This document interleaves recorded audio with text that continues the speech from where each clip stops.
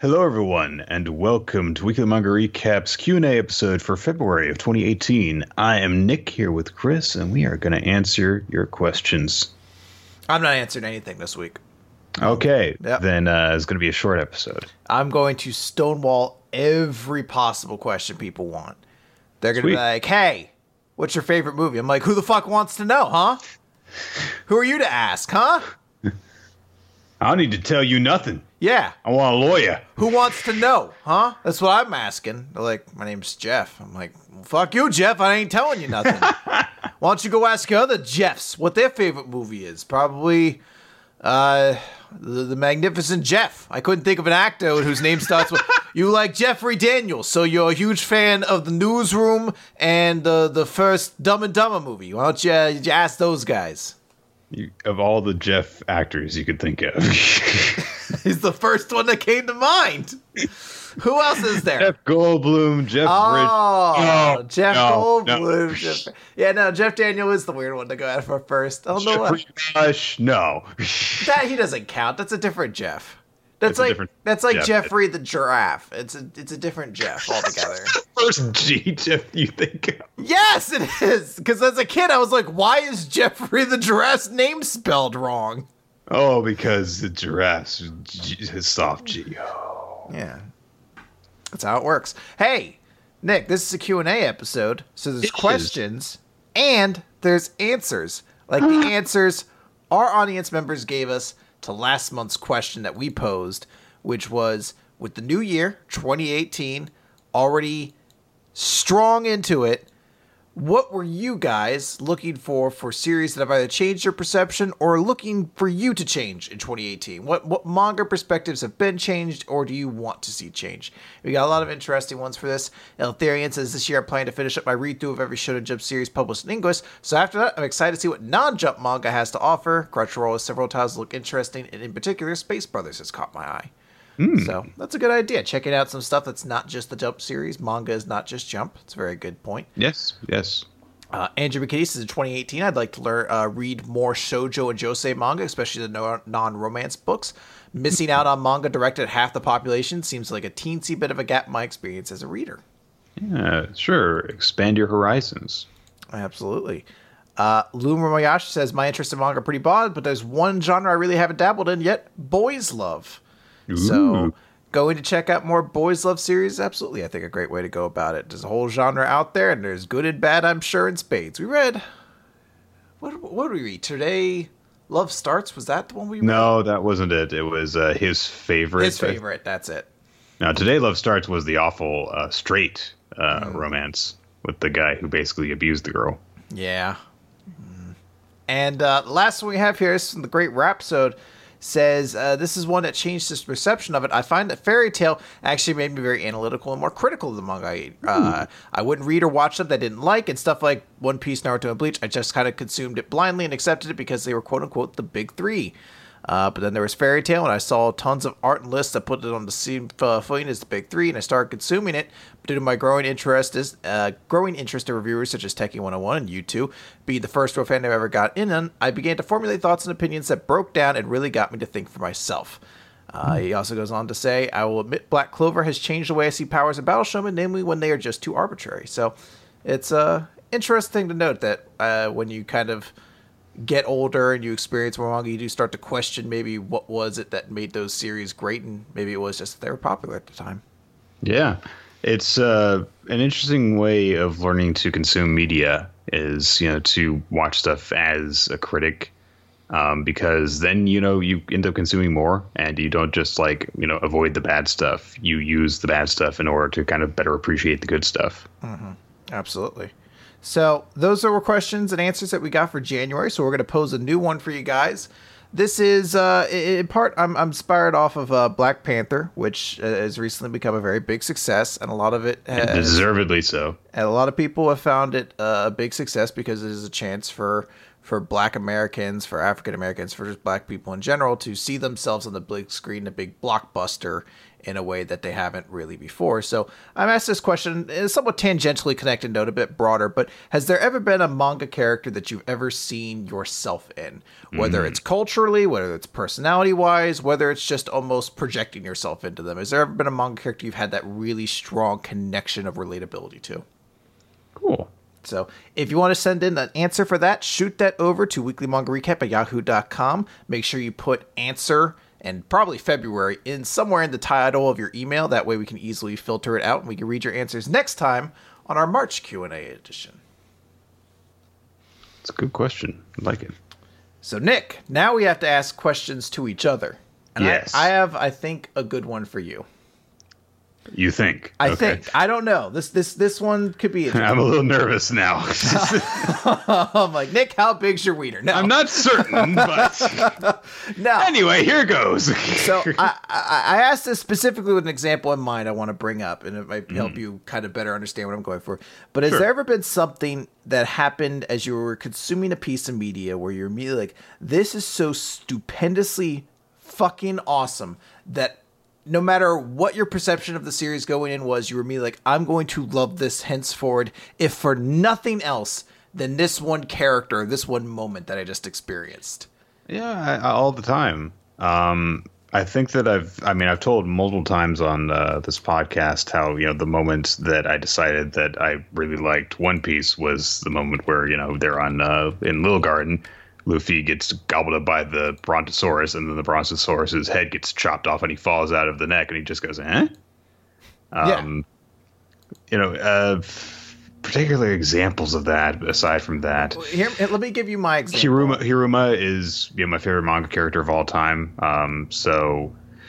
I liked iShield 21 for many reasons aside from him, but he was a very early indicator. It's like, oh, I'm going to like this because he's in there and in your face right from the beginning. So I have an example that I want to give you, and that is I never watched a whole lot of Yu-Gi-Oh outside of the original series. It was never really my thing. After a while, I tried watching GX a little bit, just couldn't get into it. But on a whim, with the crew in the schoolyard, yeah. And all the other lyrics that I don't know. I on a whim, I decided to check out the Vrains anime. Oh, okay. Do you know anything about Vrains, Nick? Very, very little. Okay. I have not checked it out yet. I know that the new gimmick for the series is link summoning. Yeah, and it's also basically set up like Duel Links is, where they shorten the board and everything like that. Yeah, sorry. But there's a particular character in it, Nick. His name's Go Onizuka. And he is a professional wrestler, duelist, and he has a match with the main professional character. wrestler themed character. You say, okay? Yes. Well, he's like the. I'm trying to think what the equivalent would be. Was it Chaz who was like the main? He's basically the first non-douchebag opponent the hero faces, so he's the first one to kind of become a good guy after that. And to give you the context, Go Onizuka is like the champion of this world before the hero of the story, Playmaker, shows up and is becoming like the new hero. So Onizuka wants to challenge him because he's an orphan, and he goes to visit the other orphans at the orphanage he grew up at, who he like gives present to and they admire him, and then he sees they're all admiring Playmaker instead. So he challenges him to a duel. Playmaker's not his real name, is it? No, it's the name he goes by in like the virtual reality world where duels take place. Okay. I think his real name's like Yusaku, but I don't know percent, so I say Playmaker. Well, it would have to have a U sound in it, obviously. Yeah. So Go's strategy is obviously he has wrestling themed cards, but it's also he's basically built to be a Yu-Gi-Oh character because his dueling strategy is to purposefully take extra damage to make duels as entertaining and dramatic as possible. And he's like inspiring Playmaker in his duel because he, like, the guy has like a little AI on his fucking thing that's just like, you know, why are you taking this extra damage? Like, just beat this guy or whatever. And he's just like, no. He has like a gimmick of using like 3 reasons for why he does things. And he's basically like, this guy. So like Okada. Okay. Yeah. He basically is like, this guy is playing to his duel strategy no matter how tough it may be. And that proves he's a great duelist. He's, you know, an inspiring figure. And because of that, he's driving me to enjoy this game in a way I haven't before. And basically the big climax of this duel has them have their monsters attack each other 3 times in a row with equal attack, and monsters surviving the attacks each time. So it's like a big wrestling showdown where they're like clashing into each other and then getting back up via different effects, and then ultimately Go loses on the third one as like the stupid like samurai showdown move with it. But as like he's defeated, Go's like, what a great duel, haha. And the hero's flying away, and his little robot buddy's like, I don't get it. He lost the match, and he's happy, and you won the match, and you're sad. Why is that? And the hero says, there are some duels that are just so great you never want them to end. And I was sitting on my knees, like ripping my shirt open, screaming, yes! I was like, this shit's so awesome! Oh man! So they've actually like had a little bit of a pro wrestling thing going on with Yu-Gi-Oh ever since they introduced the idea of pro duels. Honestly, because like when you think about it, like so many of the duelists in Yu-Gi-Oh are so heavily gimmicked because everyone's got their own thing. It's like, I play dinosaur monster, so I'm Dinosaur Ryuzaki or Rex Raptor when it know depending on what version you're talking about. So. I'm glad that they eventually just decided, like, fuck it, he's just a professional wrestler. He is a professional wrestler themed. Everything's professional wrestling themed about him. He's awesome. Awesome. I have meant to check out Reigns. The issue is that after, because it's the 6th Yu-Gi-Oh series, and so many of them, like... Ever since the original, basically, there's always a good long stretch of every series where it's just like, I don't know. Like GX, it started off really bad, and then it got much better. 5Ds started off really good, and then it got bad. Arc 5, it started off really good, and then it got bad. So a little tepid about getting into another one. I'll say I'm only a little bit into it, but I've enjoyed it thus far. I do have to like get to that point though where I have to be like, oh, okay, everyone just has supremely stupid hair. Everybody. Yes, everyone. So like the main character doesn't just have like the hairstyle with like 3 different colors in it. When he goes into virtual world, he then changes it to like 4 other colors. Yeah, it's kind of become like a trademark of the series at this point. Like especially like Zexal gave everyone 2-toned hair. Everyone. Has 2-toned hair in that series. Like Yuma's grandmother has 2-toned hair. So anyway, I guess that we should actually get to questions then. Do you have a question for me? I didn't mean to cut you off. Oh yes. Oh gosh. My question is actually much simpler. Do you? It's actually a really really strange question. It's like, did you ever have any like fears when you were a kid that you look back on now and you think, I don't really understand why I actually was scared of that? Many. I was a very fearful kid for multiple reasons, but one that always stuck out to me. Like, if you were a kid and you accidentally walked in a horror movie, that movie would have scarred you.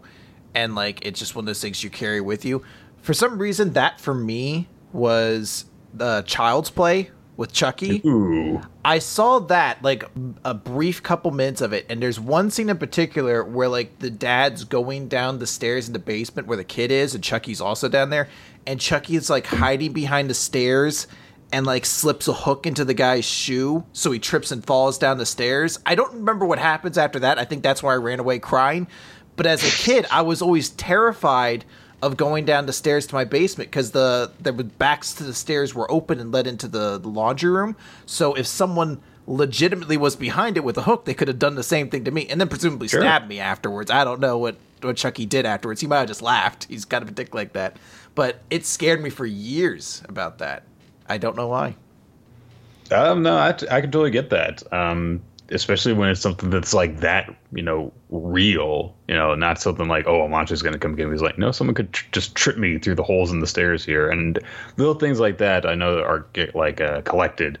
And like, I think that there's a series of comics where someone has collected, people's irrational fears. Like, oh, what if something like this happens? Like if I've always thought that if I put my finger into this thing, then it would rip my arm off or something like that. You know, isn't that more or less what Fushan no Yogi was, or that one horror manga we read one time that was like 1-page long stories over and over?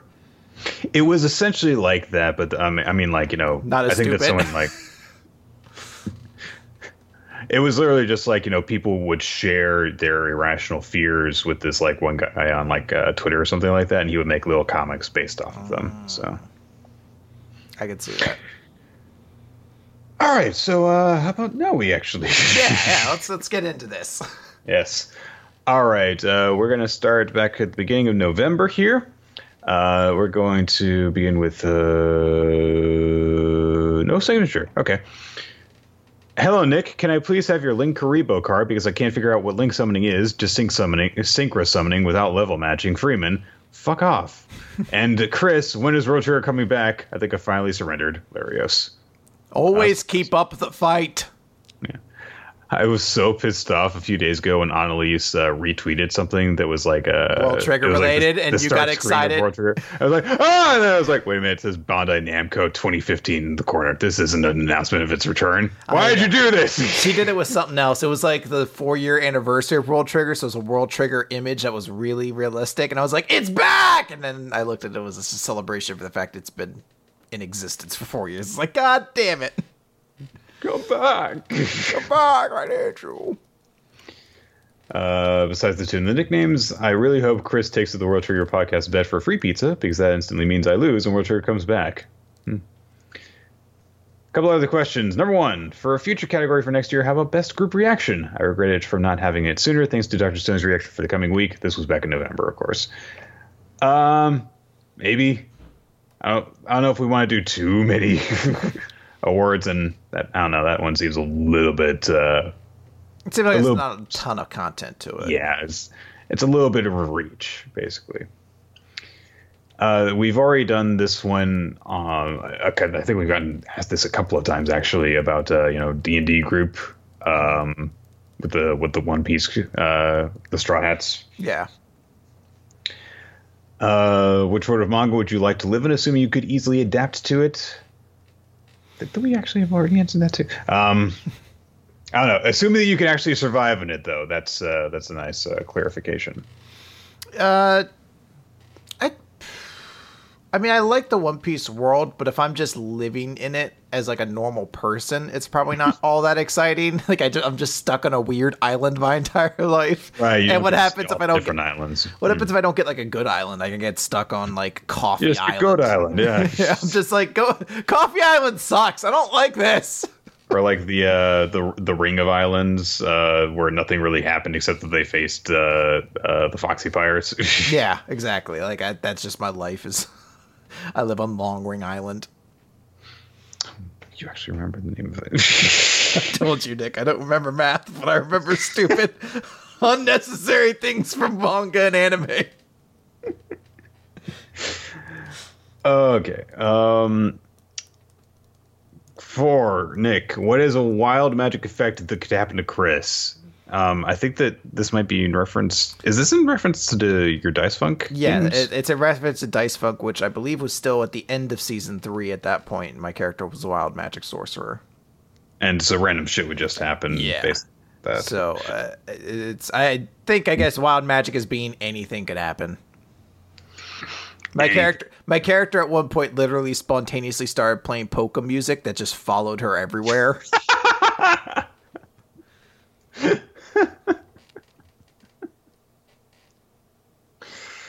Oh gosh, I'm not that imaginative. I'm sorry. I don't have that ability to just pull stuff out like that. Let's see here. Let me see. Look probably good. I'll answer my part of the question while you look at it. So my part of the question is, what wild magic effect has been your favorite to happen? And there were a lot that were really cool, especially at the beginning when unintentionally I got like 3 things that helped me make my character into a Super Saiyan, where my hair went blonde, I got a monkey tail, shit like that was great. But the one that bummed me out is the fact that if I had ever crit on a wild magic roll, Austin had put on the table, my character literally would have gone Super Saiyan and shit. I was like, oh, I never rolled on that. That sucks so much. Oh, man. Yeah, my character also literally brought an entire sentient race to life at one point in the series. An entire sentient race? Yeah, the Bozogs. They're like bird raptor people. I was going to make them all Squirtles, but I figured I'd let Austin take the reins and make it since they had to exist in his canon universe from then forward. Okay. The only thing that's actually coming to mind, I don't know if you ever watched Wacko's Wish, Chris. Yes. Yeah. Do you remember the bit where they're telling the king how he has to consider his wish carefully and how he words it? Mm-hmm. So he's like, I know what I'll do. I'll wish for $1 million. No, $2 million. And like a stampede of bucks. Deer. Like the animal, it comes rampaging over him. He's like, okay, I'll wish for all the dough in the world. He's just like buried in a bunch of bread dough. So I imagine something along those lines where like, you get a bit of a monkey paw kind of thing going on to you. I have an appreciation for puns being used to physically punish someone.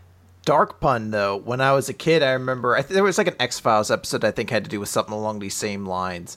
And they were like, ooh, what wish would you want to make? And I said, I wish I could see Poppy again, who was my grandfather who had been dead at the time. And they were like, oh, what if you die? And then someone was like, ooh, what if you show up in his coffin that's buried underneath the ground? I was like, that's horrifying. I was like 7 when this happened. Jesus Christ. Yeah, so... We got a weird family, Chris. We're a great bunch. All right. Next part is the true harem battle. We Never Learn versus Nisekoi. Which harem team wins the sports festival? It'd be typical sports festival cliche events because we know in a fight, Nisekoi would definitely win. It'd still be Nisekoi. It would still be Nisekoi. Unless it's solely and completely a swimming competition and only one person needs to compete in, there'd be no chance. Just, when you consider, yes, Iruka is athletic, but none of the other girls are particularly so. In fact, I'm pretty sure that, Rizu and Fumino probably will be, below average in terms of athleticism. And on the other half, you've got Sugumi and Chitoge, who are physical freaks. So they actually did like a crossover with Haikyuu. And they were kicking the volleyball manga's volleyball team's ass. So, yep. Last part is finally teams of 3 in a battle of wits and cunning. You're only allowed teams of the current Shonen Jump protagonists. Yes, World Trigger counts. Capture the flag in the woods. Which team wins? If it's teams of Shonen Jump protagonists, then you're going to want Emma. You'll probably want Senku. And... all the typical answers are bad, because Luffy would be horrible to try and find his way around the woods. But on the other hand, I guess he could smash those stuff up. See, do you want my 3? Sure. I went on the same path as you did initially. I was like, Emma, she's super smart. Senku, also super smart. And I was like, wait a minute. Fuck those super smart kids. I'm going to take Yuma, Asta, and Melodius. People who just smash shit, run really fast, they're crazy strong. Fuck intelligence at that point. Emma can be as smart as she wants. Yuma can fucking triple jump. Meliodas is not Shonen Jump. So. Well, I included him in there because we do him in the recap. Well, you're disqualified then. All right, fair enough. Damn! Technicality got me again. Then again, I might have been disqualified for not being able to come up with a third. Your third one's like Rebecca. I did think of Yuiga's smart. No, you don't want Yuiga on the team. Let's all be friends. Burn out. All right. So we got questions here from Armed C. Says, hey, heel turn Nick and face turn Chris. Are there any protagonists / good guys in series that you think would work, maybe with a very slightly different tweak, as villains of a different series you cover or / have covered? Likewise, is there something wrong with the weekly manga recap team? I don't think so. Sorry, bit of a Shawn Michaels there. Gotcha. He had really weird promos when he first turned heel. I was gonna say, you're not gonna throw me through a barbershop window, are you? That is what I implied I did. Okay, well, that's unfortunate. So I thought of this one, and I was like, I think actually, if a slight tweak to it, Senku would actually make a pretty easy villain, because he essentially is a mad scientist in many ways. It'd be a little tough because he's idealistic science as opposed to like terrifying ethical questioning science, but I feel like you definitely could find a way to make him into a mad scientist without too much work. Yeah, and he's already got that kind of devil may care attitude about, people's like general concerns about things. It's like, it's fine. Yeah, you might die if you go towards this, chemical spewing pit, but it's all right. Yeah. Let's see, Hiruma, of course, is already pretty close to a villain. All you would have to do would just be have him kind of take things a little bit further in order to win. There's that whole bit where, he talks with Marco of the dinosaurs, and he's like, yeah, if I had Gao on my team, I would have had him kill everyone too. Best way to win. Yeah. He's like, I mean, not for nothing, but I take the advantage of the tools I get. And Natsuo in Teppu is basically the villain of that series anyway. It's just that, she's the protagonist. So, yeah, she could have been a villain straight up. She's very standard sports villain anyway. So. And, next part. Inversely, are there any antagonists in a Shonen Jump series or a series that we read that could be the heroes in another series? I thought of Esdeath from Akame ga Kill. She already has quite a bit of character development that makes her more sympathetic than a lot of your typical villains, and she's also tied romantically to the hero, whatever the fuck his name is. So I think that with a little bit of tweaking, she could have actually been a hero. Okay. And I think there were a lot of people who were thinking that maybe she would turn out to be good, but she didn't. Nah, what are you going to do? They probably killed her anyway. They did. Yep. There you go. All right, good question.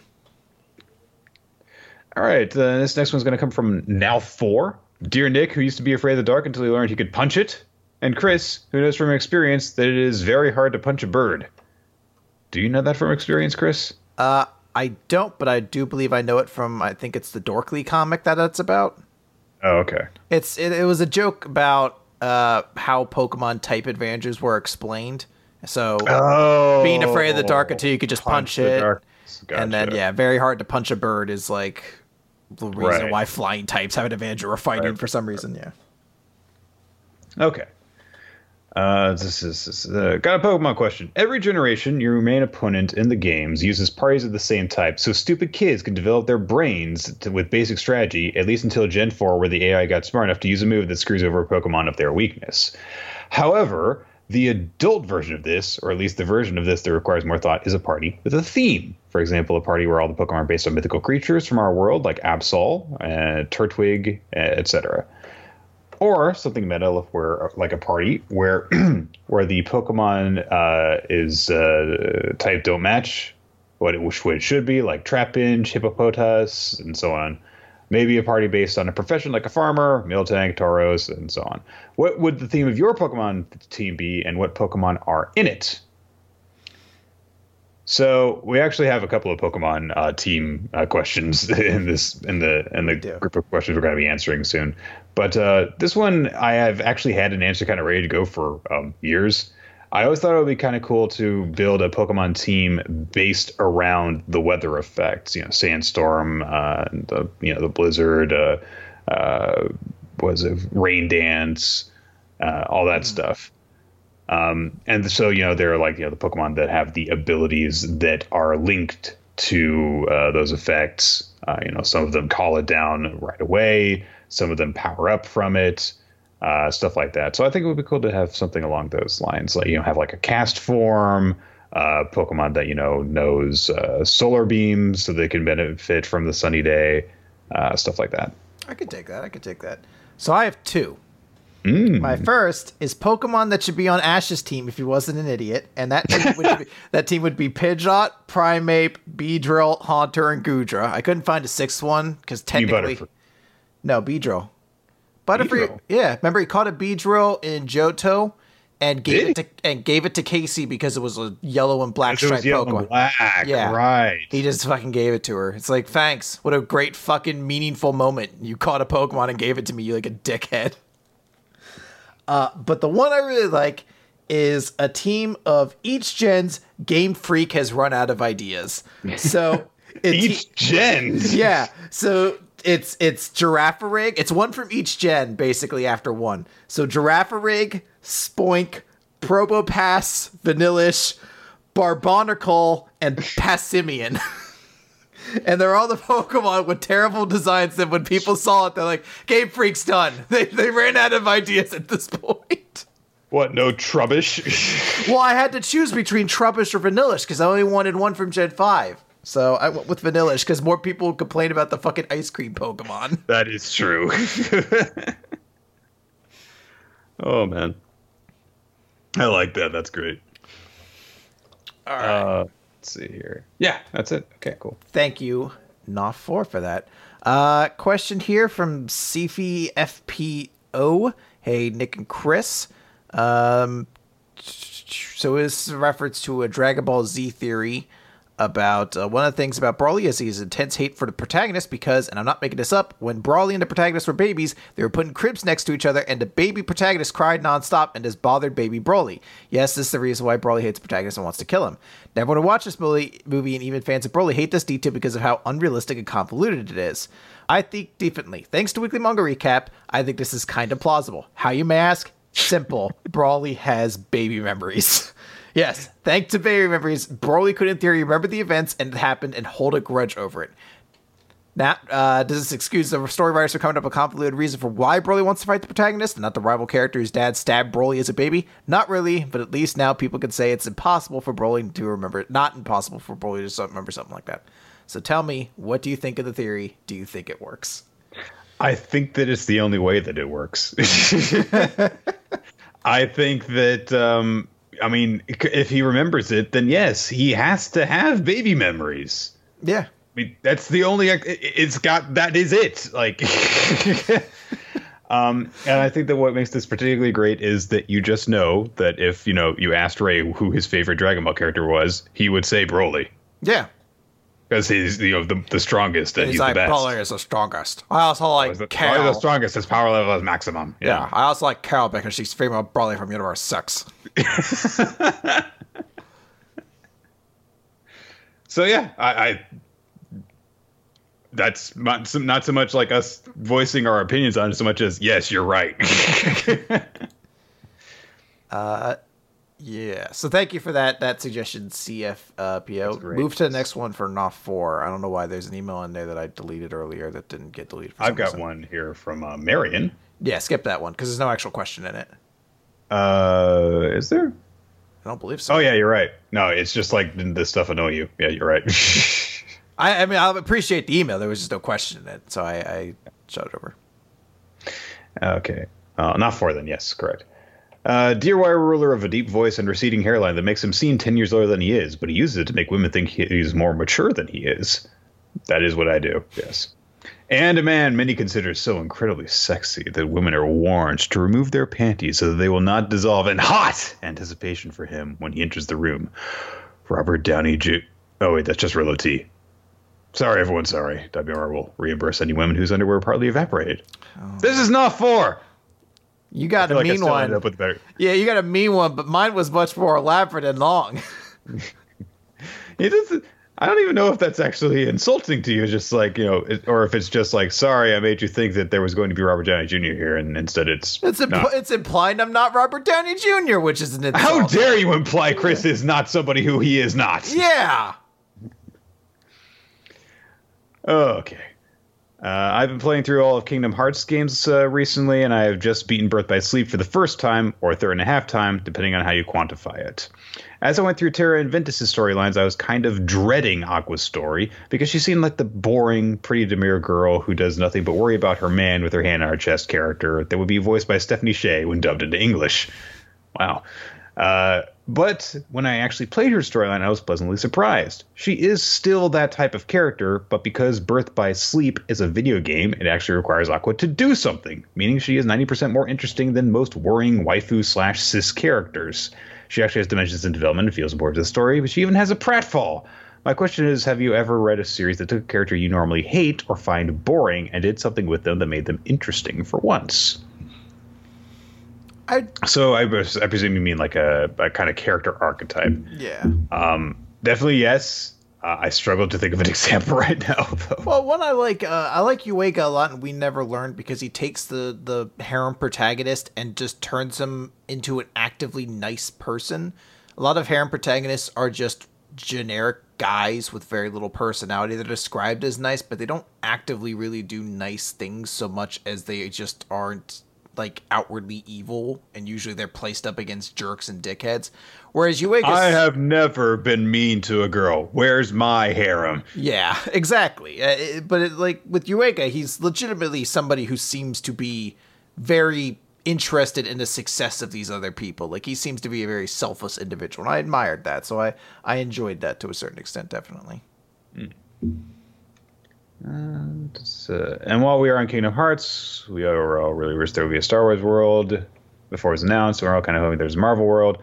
What's the Disney property that you really like and would like to see be made into a Kingdom Hearts world, but know they never will, either because Disney aren't all that proud of it, or it was never popular in Japan? Oh, Song of the South World.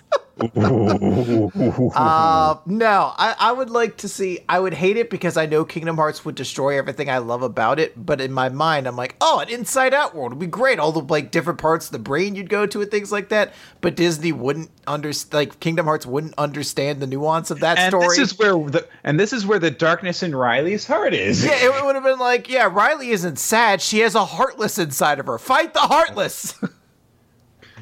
Well, bye, sadness. What? The Black Cauldron would probably have some pretty cool ideas, but yeah, it made Disney negative money, so that they like to forget about it. Yeah. It'll never be made in anything, probably. Unfortunately. Also, a property that I actually really love, Bedknobs and Broomsticks. Probably just not the right type of story for a video game in general. So you'd be surprised. They've made lamer Disney properties at the levels in Kingdom Hearts. Like what? Fucking Snow White and the Seven Dwarves, Sleeping Beauty. Well, yep, that's Snow White. You can't do a Disney thing without Snow White. Yes, you can. You don't have to go to her universe. It sucks. It's boring. They're fucking dwarves. They dig. That's it. And Sleeping Beauty is, Maleficent turns into a dragon. Come on. It's so much work to get to that point. You have to just spend your time in her fucking house trying to avoid the cat. It sucks, Nick. I'm telling you. I played it. It sucks. I mean, I believe you, but anyway. Also, personally, I'd love to see Disney's Robin Hood made into a Kingdom Hearts level. And one more for the road, because this email seems a little short to me. Oh no, the warehouse that had the rights to Otada Hikaru's music burned down, so now the next Kingdom Hearts can't use Simple and Clean or any of her other music. Also, she spontaneously combusted, so we can't just re-sign the rights. Ah, yes. Chris. The way music rights work, where if the warehouse burns down, the deal's null and void. Don't you have, like, digital backups? They burn down, too! Well, if the warehouse burns down, the contract's null and void! Chris, Nick, someone went into the warehouse and tore up all the paperwork before burning it down. Chris, Nick, we need you to choose the song to replace hers for the next game. You each need to propose one, but you can propose more if you want. Also, I've been thinking of this question for a while, so I've already thought of Charlie XCX's Boom Clap, The Sound of My Heart as a legitimate answer, and the Darkness song, I Believe in a Thing Called Love, as an ironic answer. I Believe in a Thing Called Love is too epic of a song for Kingdom Hearts, which is weird because every other song they do is like a pop turn orchestra, but it's too much. And you imagine just like those original Kingdom Hearts commercials that they would, run set to, I believe in the thing called love. Oh man, I want it, but it's too good. I literally looked at this question a little while ago when I was prepping for this show, and I was just like, tiptoe through the tulips. So I have two answers. One is a legitimate one. If they needed to, I'm sure they could pick a song by Carly Rae Jepsen. She feels like a pretty equatable American equivalent to like the Utada Hikaru. But my actual answer is All Star by Smash Mouth. Because that is the perfect song for Kingdom Hearts. It's upbeat, it's exciting, but the lyrics are pretentious and make no sense, just like the rest of Kingdom Hearts. It is a perfect unison. Can you imagine, like, Sora is standing or crouching in the darkness. He's lost all hope. Donald and Goofy come up behind him, put a hand on his shoulders, and they look up to the horizon where, I don't know, Kyrie's trapped in a crystal or something. And then Sora gets up and he draws his Keyblade, and they both slowly walk towards her to save the day. Somebody wants to... No, well, that's the thing. They do a remix of it that's like quiet and orchestral. Like, somebody wants to tell me that she's gonna roll me. Well, that's a Crush 40 remix, which is another great option. For the final boss fight. Yeah, like it's just like as soon as the fight starts up, it's just like, well, the meteor man begged to differ, judging by the hole in the satellite picture, and it's just like, this makes sense. It's the nobodies, it's everything. Really dumb with a finger and a thumb. Like, it all makes sense. Oh, give us money. Please. All right. We'll be your idea, people. Square Enix, I know you're out there. So next email here. Thank you for the question, Stalk4. The next set of questions from Campy says, hello, Y-Ruler Pokemon Masters and Rolo, world famous Pokemon photographer T. Come on, Why are you guys so mean to Chris? I get Tracy? That's not even Tracy, that's Todd. Oh, God. Which, in fairness, at least Todd got his own game. Yeah. Ugh, it's still lame. For the questions here. First one, what characteristics to you make a strong villain or antagonist in a manga series? Do these traits require a balance, or could they be used over and over to make a less effective antagonist? I don't think that there is any one particular group of characteristics that will make a good villain. I used to think that there was, and now I think that you can do very different ideas very well, basically. One of my favorite types of villains is the type where I've said this for a long time, the type where you can understand why they've, become a certain way and have done certain things, but you can't forgive them for what they've done. They're so horrible that you are never going to root for them to accomplish their goal, but you understand why they did them. Killmonger is a great example of that. Like, you totally understand where he comes from in Black Panther, but he's still definitely doing things the wrong way. One other thing that I like is if there is some sort of connection in the personality of the villain to the hero. I don't mean that they should be a dark reflection of them. In fact, I think that taking the similarities too far will just take away from them. But if there is something where you can say, like, okay, they've got very similar motivations. Or maybe the villain used to be the hero at some point, but something happened to them, and so they've lost their way, and that's what separates the hero from them. And then you can play on that dynamic to show why the hero is good, basically. I could take that. Yeah, I think there's a lot of different ways that villains are made. I think if I had to think of like one trait, though, I think the number one thing is, if you have nothing else for your villain, just make them interesting and fun. Like the worst thing I think of for any kind of property is the villain is just lackluster and you don't care. Like, that was the big thing with Steppenwolf in Justice League. He was just so boring. Like, there was nothing to that guy at all.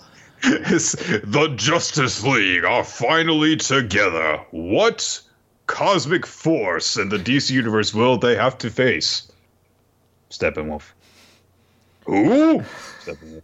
Well, really, they don't even have to get together to fight Steppenwolf. They just need to wait for Superman to wake up, and he could just clown Steppenwolf by himself. I still haven't watched that movie. It sucks. It's so bad. It's so bad. You get like Batman on the ground, like, oh, I think I broke something. You're just like, what happened? He was the only good part of Batman versus Superman. Oh, all right. 2 comedic villains are used pretty frequently in the medium. What are a couple of some of your favorite comedic villains from manga and anime? Team Rocket from Pokemon. I don't think that I even actually understood as a kid just how entertaining they were. Yeah, you love them. I like comedic villains a lot too, because usually they're the ones who follow through the story. So like Jesse and James, also Bulk and Skull from Pokemon. It's not Pokemon, Power Rangers. Was on that similar vein. And what I love about them is those are both characters who, when shit really hit the fan, they became good guys. Even if it was for like a brief moment, they had like a character arc and they were like, oh, like our pettiness, we don't care about that. We care about saving the world or something like that. And they get a heroic moment. And I love those things so much. Like, you know, the Bulk and Skull leading the charge against the aliens, or like Jesse and James in the movies saying like, you know, let's do something good for once or whatever. Like, it's just like one of those things you're like, oh, it's fucking awesome. I love that. What's the name of the guy from Black Clover? Sek. He's probably actually one of my favorite parts of the series at this point, because at least you're not supposed to take him seriously. Mm-hmm. So, yeah, like a Zonge kind of character. Yeah. 3, oftentimes the villain can overshadow the protagonist of the piece of media. What property can you think of where the villain overshadows the protagonist? How could the protagonist been improved to achieve a better balance between the two? So, on our same trot, I thought Killmonger really did overshadow T'Challa in Black Panther, where you were like, I like Killmonger a fuck ton, and I'm kind of okay on Black Panther, which isn't really a fault of anybody out there. I think Black Panther as a character is just one that's hard to really get super excited about, because he's a pretty restrained personality a lot of the time. So when you especially have somebody as big as Michael B. Jordan playing the opposite of him, it's easier to definitely like get intrigued by that than you do the protagonist. But I think it also just comes down to like you have to kind of accept that, because he gets his cool moments elsewhere. It happens quite a bit. Anton Chigurh in No Country for Old Men is the only good part of that movie. I hate it. I feel almost dirty whenever I say that. But it happens all the time, honestly. To give a manga example, Dio in part 1 of JoJo like blows Jonathan out of the water. Yeah. So. Usually it just comes down to the fact that you've made the villain so charismatic and big that you're just like, nothing can, like, you can't make the hero like that, because then the hero is too goofy. You can't take it seriously. Mm-hmm. So it happens. 4, finally the list question, because I know you all love them. The Pokemon Company knows this great work you've done coming with all such a great creative teams for Shueisha and Toei to use. So they come to you asking for ideas for a Pokemon villain team for the anime. Not just any team. This team is to utilize characters of the current Shonen Jump lineup. They ask you to select 1 antagonist to be the no-nonsense boss, 2 to be the no-nonsense grunts, and 2 to be the comedic duo who follows the protagonist. Who are your picks, and what will their signature Pokemon be? Okay. So, I interpreted this question to mean to use exclusively antagonists from the current Shonen Jump lineup in order to form this team. So it was a little tricky, but I think I've come up with something good. Okay. So, my no-nonsense boss is going to be Isabella from The Promised Neverland. And I think that she'd be, like a Giovanni type, so you never actually see her, like, battle. She just kind of has a Pokemon with her. And she'll have, like, a baby Pokemon, maybe like a Happiny with her. And she's just, like constantly cuddling it and, and carrying it in the crook of her arm and petting it and stuff. My no-nonsense duo, so the, Butch and Cassidy of the series, is going to be Tsukasa from Dr. Stone and Shigaraki from My Hero Academia.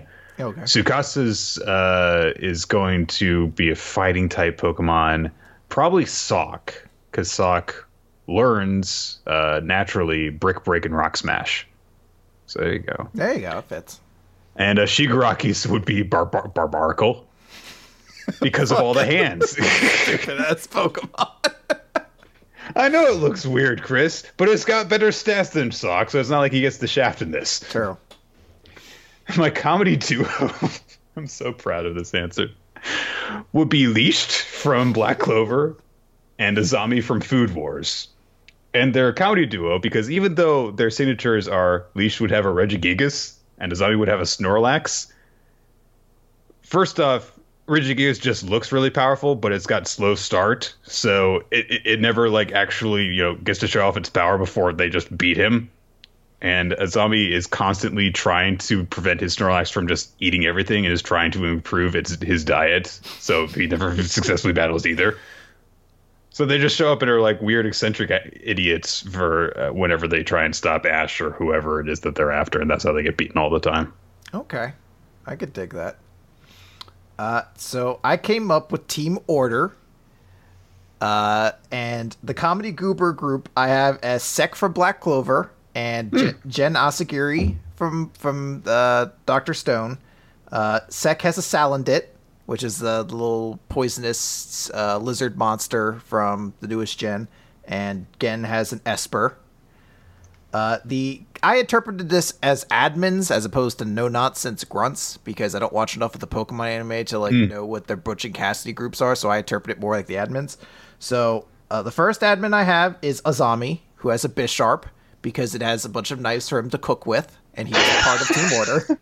Sure. And then I have Isabella as the other one, and she is a Drifloon because its Pokedex entry says it steals children away. Ooh. And then for the boss of the group, I have a Kanu from One Piece, and he has an Emboar as his Pokemon. As just a big, fiery, punchy, smash murder monster. And I realized I spent too much time on this, and I don't remember math. I'm behind on bills. It's all bad, Nick. I like that answer. It's cool. All right. Yeah, thank you, Campy, for the questions. Much appreciated. Next, we're going to get some questions from Satellite of Love, Dear White Ruler of Madamada, and Rolo Rolo Daze. Oh, come on, Nick. You got to do it with more enthusiasm. Rolo. It's hard to say your name with Rolo Daze. Rolo Daze. Yeah. Really enjoyed the new Yokio commentary for the Record Vampire Weekend. Is pretty fire. I would recommend Modern Vampires. I think it's interesting how stoic characters like Sasuke or Jotaro become. Hold on, wait. Can I just note you nonchalantly, boringly reading over this person's recommendation for Vampire Weekend's album? It was like, you're like, there's no question here. Fuck Vampire Weekend. I don't know anything about Vampire Weekend. I know, but I love how you were reading through it, you're like, fuck this. It just went into the question. I think it's interesting how stoic characters like Sasuke or Jotaro become far better characters whenever they're put in the mentor figure role, i.e. in Boruto and JoJo Part 4. Can you think of any other characters that could be improved with a role change? I would like a Shiki in Food Wars infinitely more if he just was a mentor role. Like, having him as the cooking role right now, I think he's far less interesting like that than he is as just a mentor character.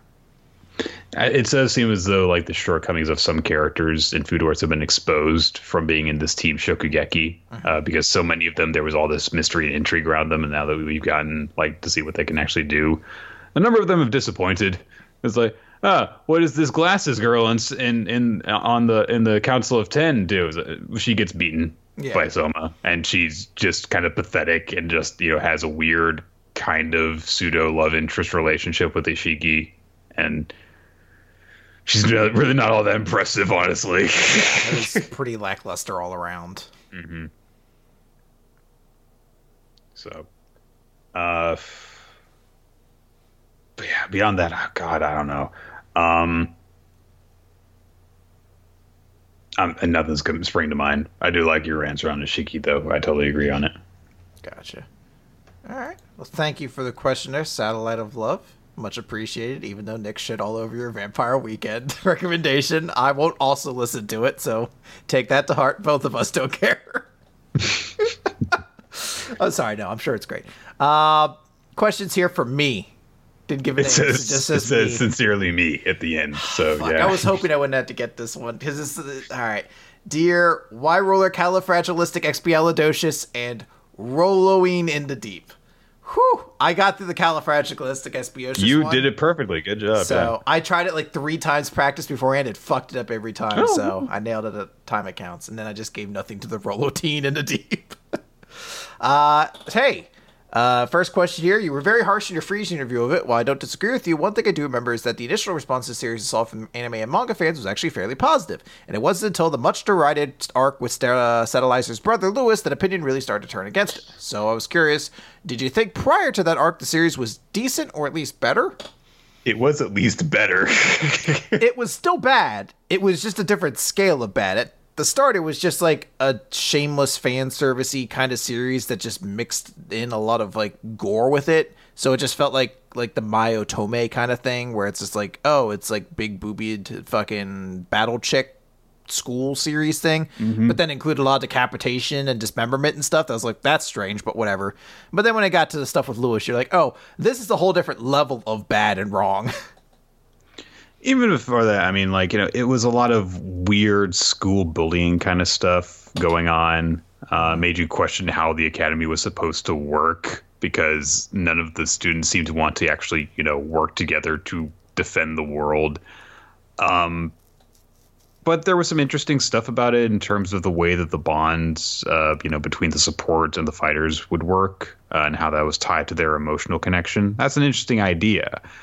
But then, it gets to the whole thing where, and then also up until that point, you didn't know that Satellizer, had that history of, because there's the stuff with sexual abuse with Satellizer. So, it's like, okay, there's some emotional trauma that has to be overcome there. And then you find out all that stuff about her brother, and then she just forgives him. And it's just like, okay, well, fuck you then. So it's a damning moment. Like, no series could endure that kind of thing and then still be good afterwards. So, but still apparently could be successful, though. It has a spinoff. Yep. Question 2, listening to your old episodes, it seemed like when they were going on, you disliked Naruto's final arc a lot more than Bleach's final arc. However, you seem to talk more positively of Naruto after the series ended than you do of Bleach after it ended. I could be completely misreading your thoughts, but I'm wondering if I'm reading your opinions right. I was curious what caused this apparent change. Did you think Naruto's final arc was better in retrospect, or did you think its ending being better than Bleach helped it put it ahead of Bleach? I think that, Naruto's final arc was the first bad, final arc that we went through on the podcast. I think that the only series that we had finished before that point that had been really long running was Bakuman, which we were overall quite satisfied with, I think. After that point, we had Bleach and we had Fairy Tail. And Toriko. Toriko's final arc was not as bad as any other thing. No, but I just wanted to note that we had that in there. Yeah, that's great. So if we had read all of them and then talked about them, or read Bleach's and then read Naruto's, I think that there would have been a lot of, well, it's not as bad as Bleach's. Context can really make it seem a certain way, and also the experience of going through Naruto probably numbed us a little bit to going through Bleach's and Fairy Tails. Well, even Fairy Tail seemed bad by comparison to the others. So I think it also helps the last chapter itself of Naruto was really good, as opposed to Bleach's and Fairy Tails, which were horrendous. So you can get a lot better of a taste of the series if your final sampling of it's a really good one, as opposed to one where you're like, none of this makes sense. Why is Chad a boxer? The ending of any particular work is going to leave a lasting impression on you more than anything else. So it's that definitely has affected the way that we remember it. That it had a very nice send off. So totally get what you mean, though.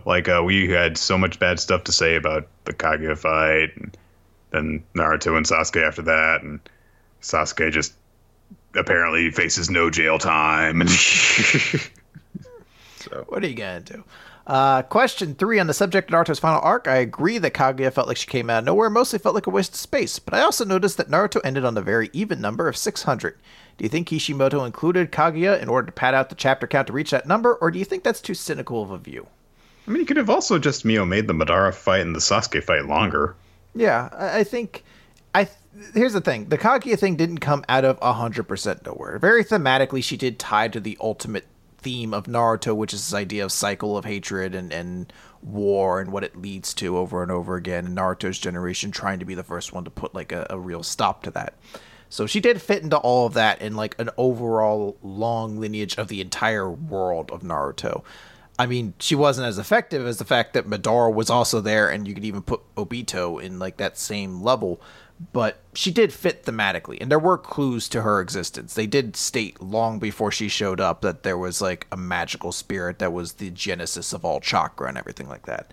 So she didn't completely come out of nowhere. She just came out of nowhere after already having 2 boss changes on us. Yeah. So she came in that way. I don't think she came out of nowhere to pad to a perfect number. I think that is a weird way to look at it because it's a really arbitrary goal to even when you think about it. It's not as though... Well, that's what manga does, though. It does, and there is a level to that, but I doubt there was... Maybe there was something in Kishimoto's contract that said if you get to 600 chapters, you get a particular bonus or something like that. I don't know if manga's incentivized in that way. Because it was just like, if you get to at least 600 chapters, I'll blow you under this table. Yeah. So, I mean, it's something like that, but I think, like, I doubt it's something that it just came in because they're like, I want to reach 600, because there are other ways to do that, as Nick said. Yeah.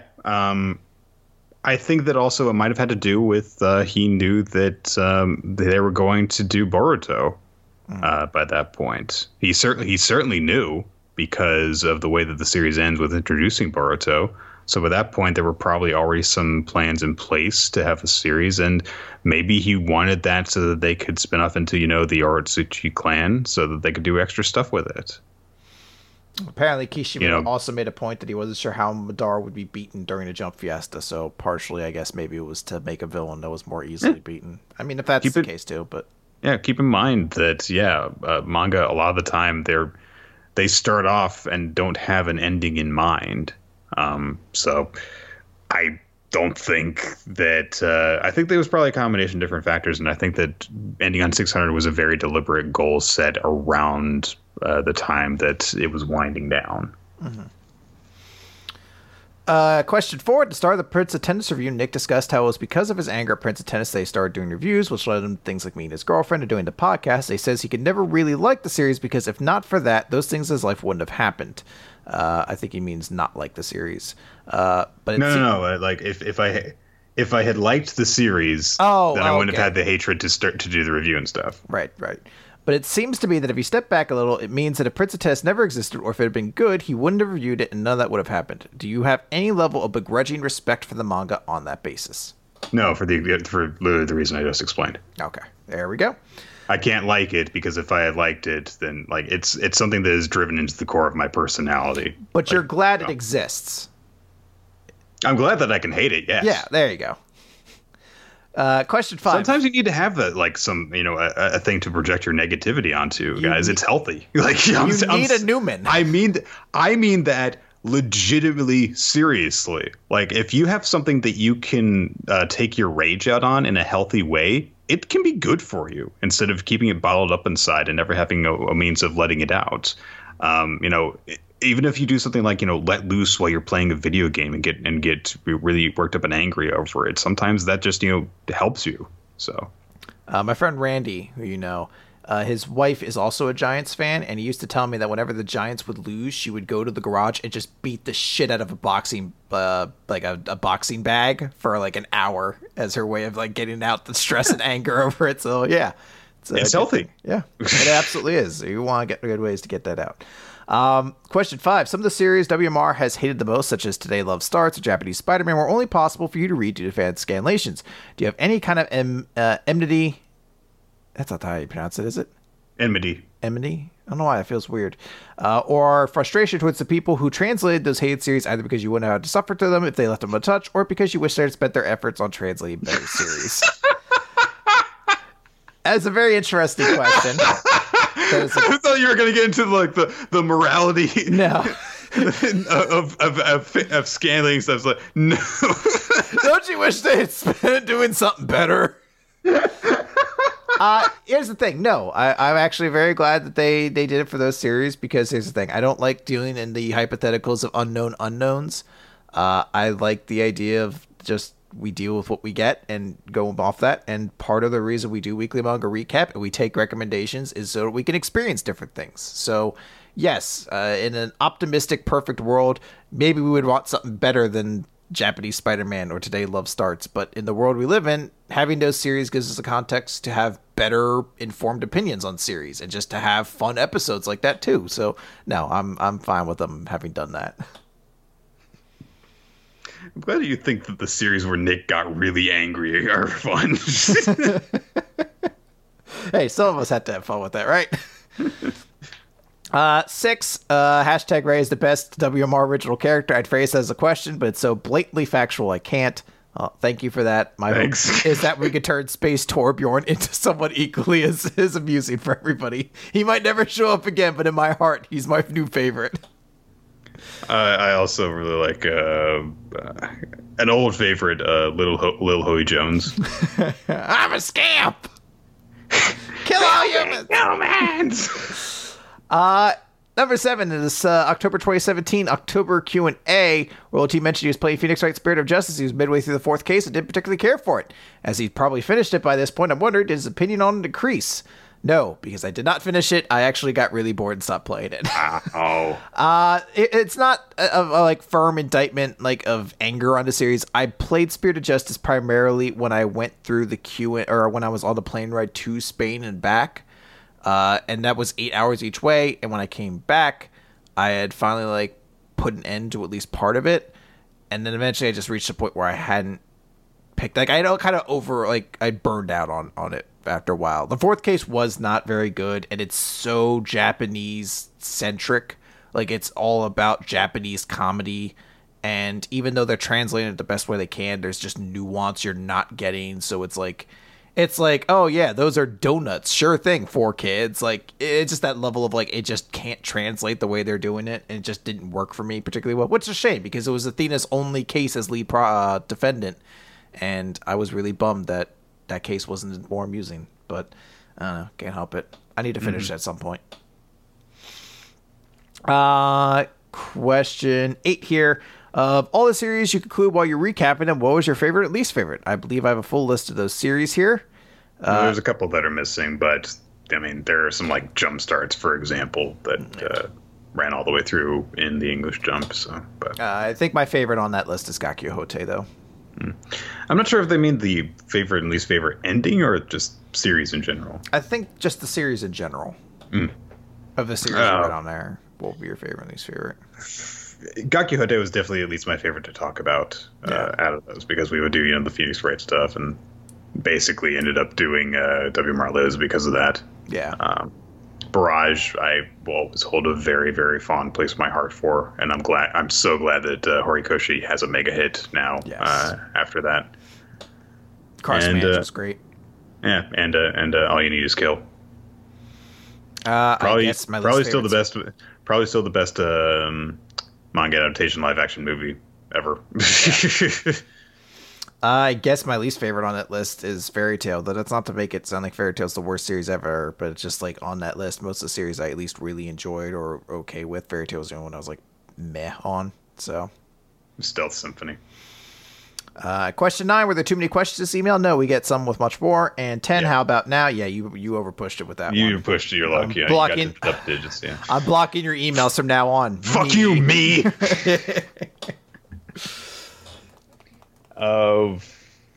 Okay. This is from Andre Golden. Dear Y, the ruler of Weeby News, and Nico B? Nick, come on. We can't be... Nico Beat? Yeah. Nico Beat. Oh, okay. I get it. I nearly, fainted when you said Nico. I was like, Nick, we can't do this. We can't be an anime podcast that calls it Nico. I'm not that much of a weeb, guys. Sorry. My question for you two amazing, handsome gentlemen, is the form of your own supervillain revenge squad, and not just limited to manga villains, but villains from different media. For example, Amon from Legend of Korra, Sora. Who would be on your team, and what person would they go after? You made this too open. I'm sorry. I made a team for this. It's fucking stupid. All right, let's hear it, Chris. I'm not thinking of a villain team. I'm sorry.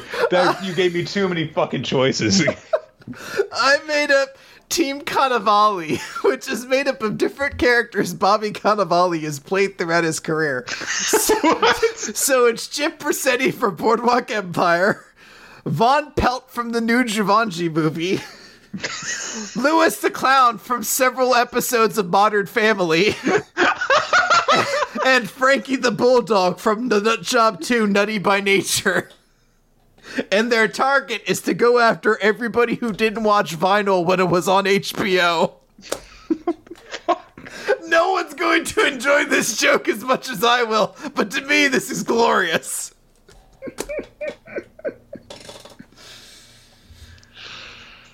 Oh, God. All right. All right. So, next question here. This is from Redbane. And Redbane has... Oh, my God. Such a long email.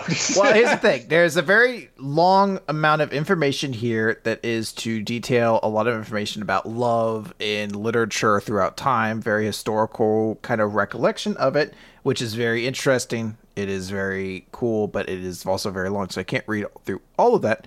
However, there is a question here that I had before. Ah, here we go.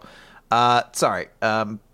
This is what brings me to my question. Why is it so much recent popular fiction, manga in particular, writers who are seemingly skilled in most other aspects of fiction, characterization, drama, pacing, often fail to write on the subject of love convincingly? I can cite a good deal for what you recap in your 5 years, et cetera, like giving different examples about like how, Dragon Ball had Chi-Chi never gets anything. Otis made it a joke about never writing romance. So why is it that recent popular fiction and manga writers who are skilled at everything else just can't seem to write love convincingly? It might just have to do with the fact, and I'm not saying that mangaka have no experience in love, but maybe they just can't relate to a certain type of romantic story. It's one of the big things that people will poke holes into Harry Potter for is the fact that the romantic elements are kind of lacking in comparison to the rest of it, the humor and just the general sense of adventure and wonder of everything. Probably because J.K. Rowling was never a teenage boy. Doesn't know what it's like to be a teenage boy experiencing love for the first time. So she thinks of stuff like it's as if there's a monster inside of him that wants to fuck girls, So I think that's it, is that, like a lot of the more popular kinds of protagonists to have and stuff, like to have that kind of a character fall in love, I think that even if you have that sense of like, youth and adventure and stuff like that, you probably never, a lot of the authors have probably never actually experienced romance from the point of view of that type of character. So there are certain things that they understand about that type of character, but just not that. I think a part of it too is we're talking about shonen battle manga and most of these examples of Naruto, Bleach, One Piece. And I understand that's just not marketably the thing you try to go for in those series. Mm-hmm. The Shonen Jump has not really thrived off of battle shonen manga that have had strong romantic elements to the series. So when you're creating a series, you create cool powers, you create interesting antagonists, you create big worlds, but there's not really an emphasis to build a romantic lead character kind of relationship because it's just not what people really get into. I mean, I'm sure there are other aspects too. Maybe that's just a lot of mangaka don't really have much of an interest in writing romance. They don't maybe have much of a passion for it. So that strikes through from their kind of like half-hearted romances. But I think a biggest part of it's probably just the fact it's just not marketable. It's just not really what that magazine and genre demographic, whatever you want to call it, kind of thrives off of. Mm-hmm. So thank you very much, Redbane, for this, because, again, this is an extremely interesting discussion that you provide with a lot of historical examples, but we unfortunately don't have time to read through all of it. But this research paper gets an A, though. Yes, but I appreciate your question very much. It is very good. So, yeah, next question there. All right. This next one comes from Thank You Based James. Dear Nikki Styles and... Ooh! The quintessential stud muffin. Finally, Chris. everyone knows. From Allentown to Bombay, all the ladies say that when they hear me on the podcast, it's the highlight of their day. Larios. Fuck yeah.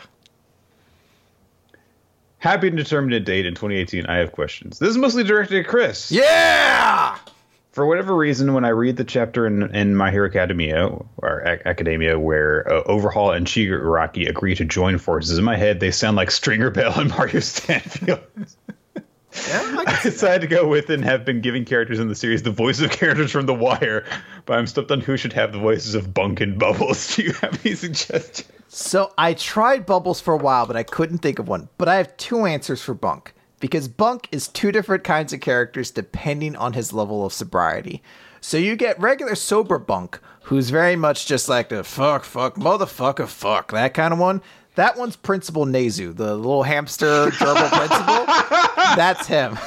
But then you get drunk Bunk, who's at the bar, who's just like, hey, Lester, what's the plural of pussy? Pussy! Rub them toes. And that's Mineta. So That makes more sense, at least. Well, the first one's just cool. That's where I'm like, yeah, the little gerbil's got that cool voice. But the second one, I was watching, sees a Bunk drunk in the bar, like, what did rub them titties together? I was like, oh, that's Mineta. He was a black Baltimore detective who gets way too drunk. Oh, God. I'm still stuck on season 3 of The Wire. Oh, gosh. Number 2, if that intro wasn't obvious enough, I was a big fan of ECW when I was a kid. If Shonen Jump was an indie wrestling promotion, I would like to know, who would you push as the main face and heel? Which character do you think would be the most popular undercard wrestler? You signed Bray Wyatt to be a commentator. Who you partner him with? I love this question, if only for that aspect. Because it wasn't. Why would we put fucking Bray Wyatt on commentary? That's what I love. It's not the Bray Wyatt. You really want to listen to a 3-hour Bray Wyatt promo? That's what I love.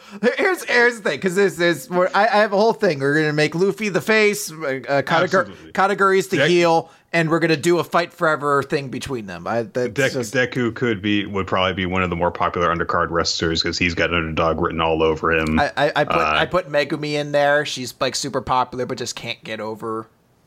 Yeah. My big pay-per-view I called Jump Saga. I was like, I just want to put good like stuff. Yeah. kind of something like. But with commentary, I was like, this is fucking glorious. So my commentary team's Bray Wyatt with Rizu Ogata. So he's he's nonstop gibberish, and she's just factual. Like, I don't understand what you mean. And he's like, I've always been there with you, inside of you. How is this possible? Have you been present ever since the Big Bang, which caused the beginning of the universe? Yes. He's like, I am the Big Bang, and I am the eater of worlds. She's like, well, it does look like you eat quite a lot, but I don't know if that makes you the eater of worlds, like Galactic. Also, how are you eternal? I can see here on your birth certificate that your name is not Bray Wyatt, and in fact you were born less than 30 years ago.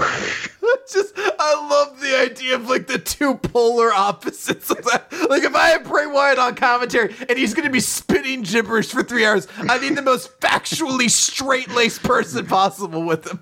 You imagine, like, she's commentating on stuff, and she's just like, Monkey D. Luffy throws a punch, but he did not actually connect. He stomped on the floor in order to make the sound as if he were actually punching them in the face.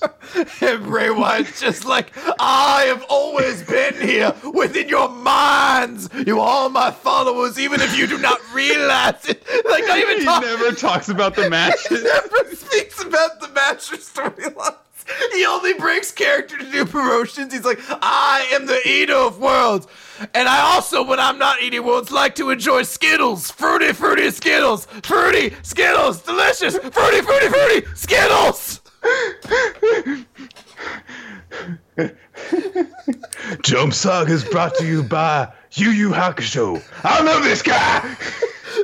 Comes back, he's just like, Yu Yu Hakusho was another of the people I have stolen the essence of for my army. My army, by the way, which will have clear faces thanks to Clearasil Acne Wash. Clearasil. And don't forget to buy the network, $9.99. Even Bray knows a good deal when he sees one. If you haven't gotten a Shonen Jump subscription, you're an idiot! That was the most awkward part of the network promotions. They were just like, if you're paying full price for the pay-per-view, you're an idiot! You dummy! Why are you giving us more money? You idiot! You big stupid fool! Oh, God. I gotta stop before so I can actually keep breathing. Thank you, Base James, for your questions, because that was a great way to... Thank you, Base James. All right. Got a question here. Oh, God. The World Trigger podcast, who says, hello, please accept our pizza bet so World Trigger will return Agent Larios and still unable to get a ranking Freeman. It says, due to the ongoing hiatus, Agent Matt M. tried to watch the Black Clover anime. Needless to say that after about 3 weeks in a coma and a month in Borders recovery, he actually found something worth in the show. Zerx Lugner was hinted at. If a research shows, in the manga, page 3 of the Black Clover shows the trap magic outside of the female dorms. Does this mean that there are more instances of long con foreshadowing in this? I'm sure that there are. People have told us, for example, that Henry was actually shown in the background of some shots. We just don't pay close enough attention because Black Clover isn't very good to us. Honestly, I think that at some point when I have the time, which maybe never, that I should probably try to go back and read Black Clover from the start to give myself some additional perspective on the series. Yeah. Yeah, I'm sure there are more instances of long con foreshadowing, especially because Black Clover has a decent amount of time to set things up in the anime now that the manga's gone through a pretty long amount of runtime. Like, it could foreshadow Gordon and Gray maybe a little bit more. It probably has done too much animation at this point to put in what Larry or whoever the fuck the dude inside the house is, but Henry. His name. I don't know. I don't care. But they could probably tease that more. I don't know. Anyway, should you accept our pizza bet? World Trigger returns after June 4th, 2008, but before December 2018. Sorry, 2018, but before December 2018.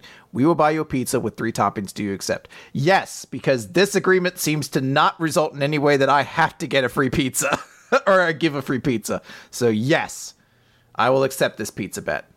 What's the other end of the pizza? I don't care. It sounds like if I accept this deal, I get World Trigger back sometime in 2018 and a pizza with 3 toppings. And if it doesn't happen, nothing seems to come as a consequence as a result. So yes, I will take this deal. So thank you, the World Trigger podcast, for your question, and also presumably for a free pizza this year. All right, next up comes from Satellite of Love. Dear, why ruling time with a carrot-nosed Rolo? Hey, let me try again. Dear, why ruling time with a carrot-nosed Rolo? That was excellent. This fucking question. Oh, you've got you have something for this? I did. I didn't get to a lot of other questions after this. I spent so much fucking time on this stupid question. There's no way I could have answered this question because I don't know enough about The Simpsons. If you had to give a Christmas gift to every current Shonen Jump protagonist, Osamu Yuma included, what item from The Simpsons universe would you give to each? Yeah, you're a motherfucker. What item from The Simpsons universe? You're a motherfucker, Satellite. I fucking hate you. The only thing that I can answer for this, I might as well go first because I have very little. The only thing that I could probably name is I would give Luffy a rib witch. Like, that's all I can think of. Well, that's even from just the McDonald's thing. No, that's not a rib. No, that's a McRib. Rib witch is from Simpsons. Yeah, but it's the same sort of thing. I know. Okay, well, that's fair. So here's the thing. I didn't get all 9 of them. I got 6, all right? So I didn't fucking come up with one for Osamu, Asta, and Melodius. And some of these aren't great, but fuck you. I came up with as much as I fucking could with your stupid-ass questions. This is maybe the last time I ever do one like this, all right? So Deku, I gave a copy of Radioactive Man #1.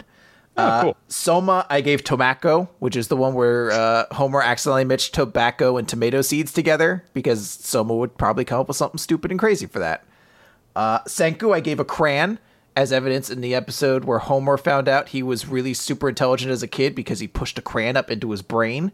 So Senku could get that, push it up into his brain, and become even smarter. So congratulations. Yuega, I give a vial of Simpsons and Son Revitalizing Tonic, which was a big, basically, aphrodisiac. It basically got people super hot and bothered and they'd have sex all the time, so it solves his problem right there. Boom, done. Emma gets Lisa Sachs because she needs something good and fucking nice in her life. And Luffy got the 16-pound sirloins-a-lot steak for the Simpsons episode where Homer goes to a steakhouse, eats a giant steak, can't finish it, but the trucker who did eat alongside him dies, and thus Homer takes over his truck driving operation till he finds out trucks are all robotically driven and the entire truck driving federation tries to go after and kill him.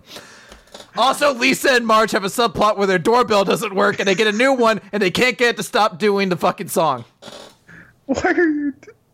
I hated this question, Nick, but I gave it my all. God damn it. Early Simpsons is amazing, isn't it? All right.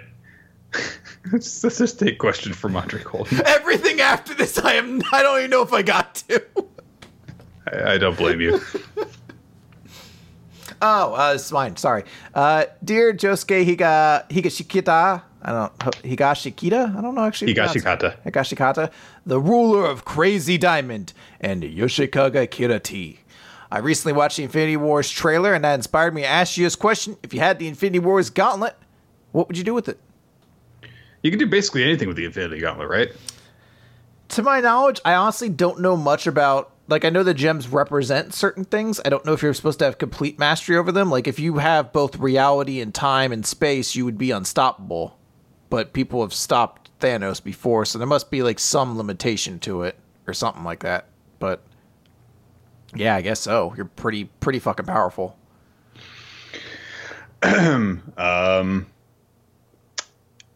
So here's a weird answer. I would use it in order to solve all the world's problems for a week, and then I would give it up. Okay.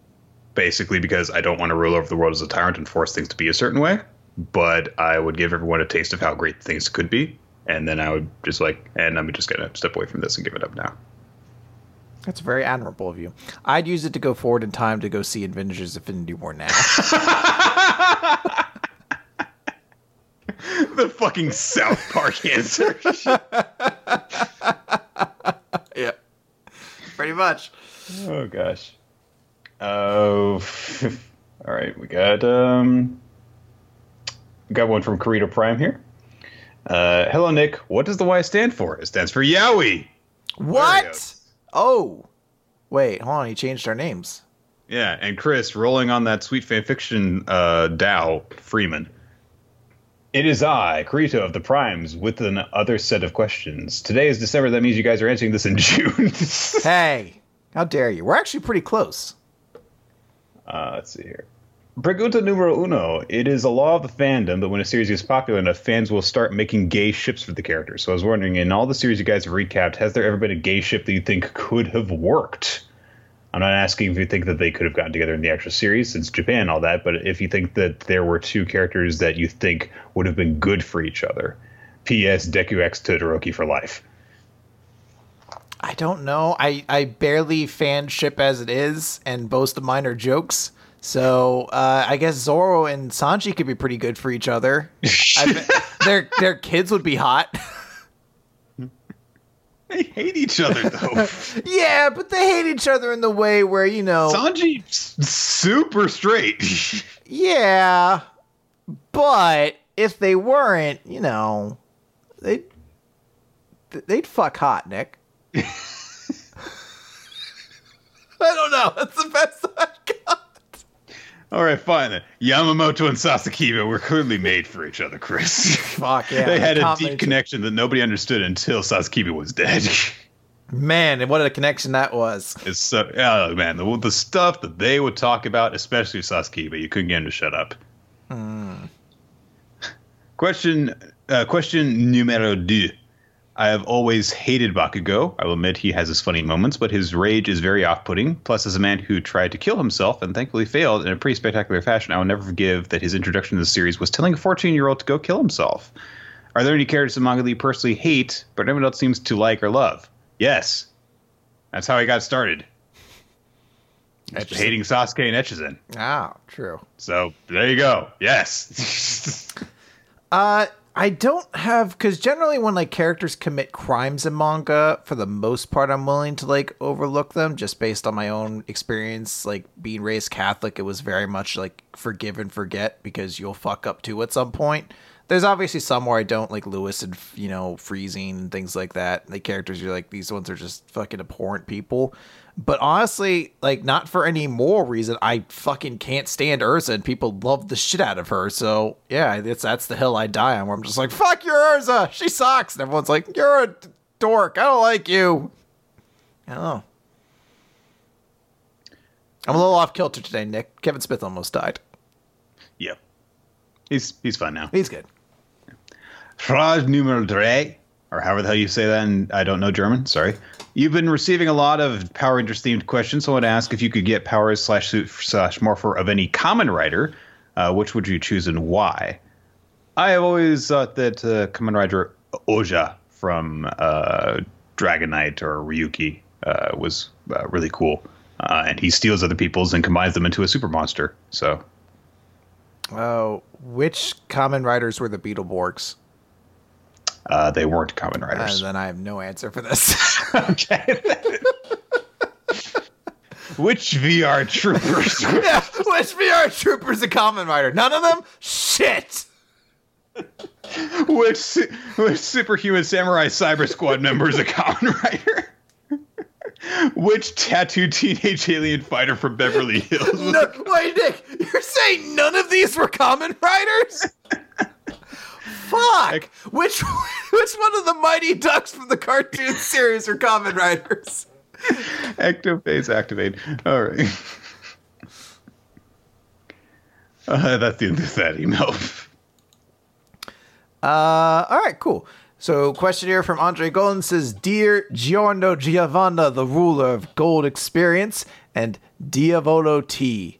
If you could own any vehicle from any form of fiction, what would it be? For example, 1000 Stunny, the Batmobile, the Batmobile, USS Enterprise, the TARDIS, etc. Any form of transportation. Any form of transportation.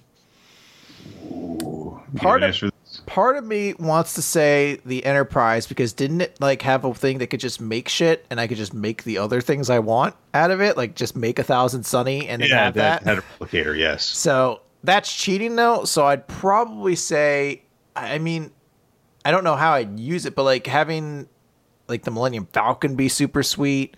1000 Sunny would be great, but I don't go to the ocean at all, so I'd never get the chance to really use it. You actually know what I want? I want the speeder bike from Star Fox Dinosaur Planet, whatever it was fucking called, Star Fox Adventures, because that thing was fun as shit. It was super cool to play, and I would race around everywhere with that shit. Also, just an X-Wing, I guess, too. X-Wings would be super cool.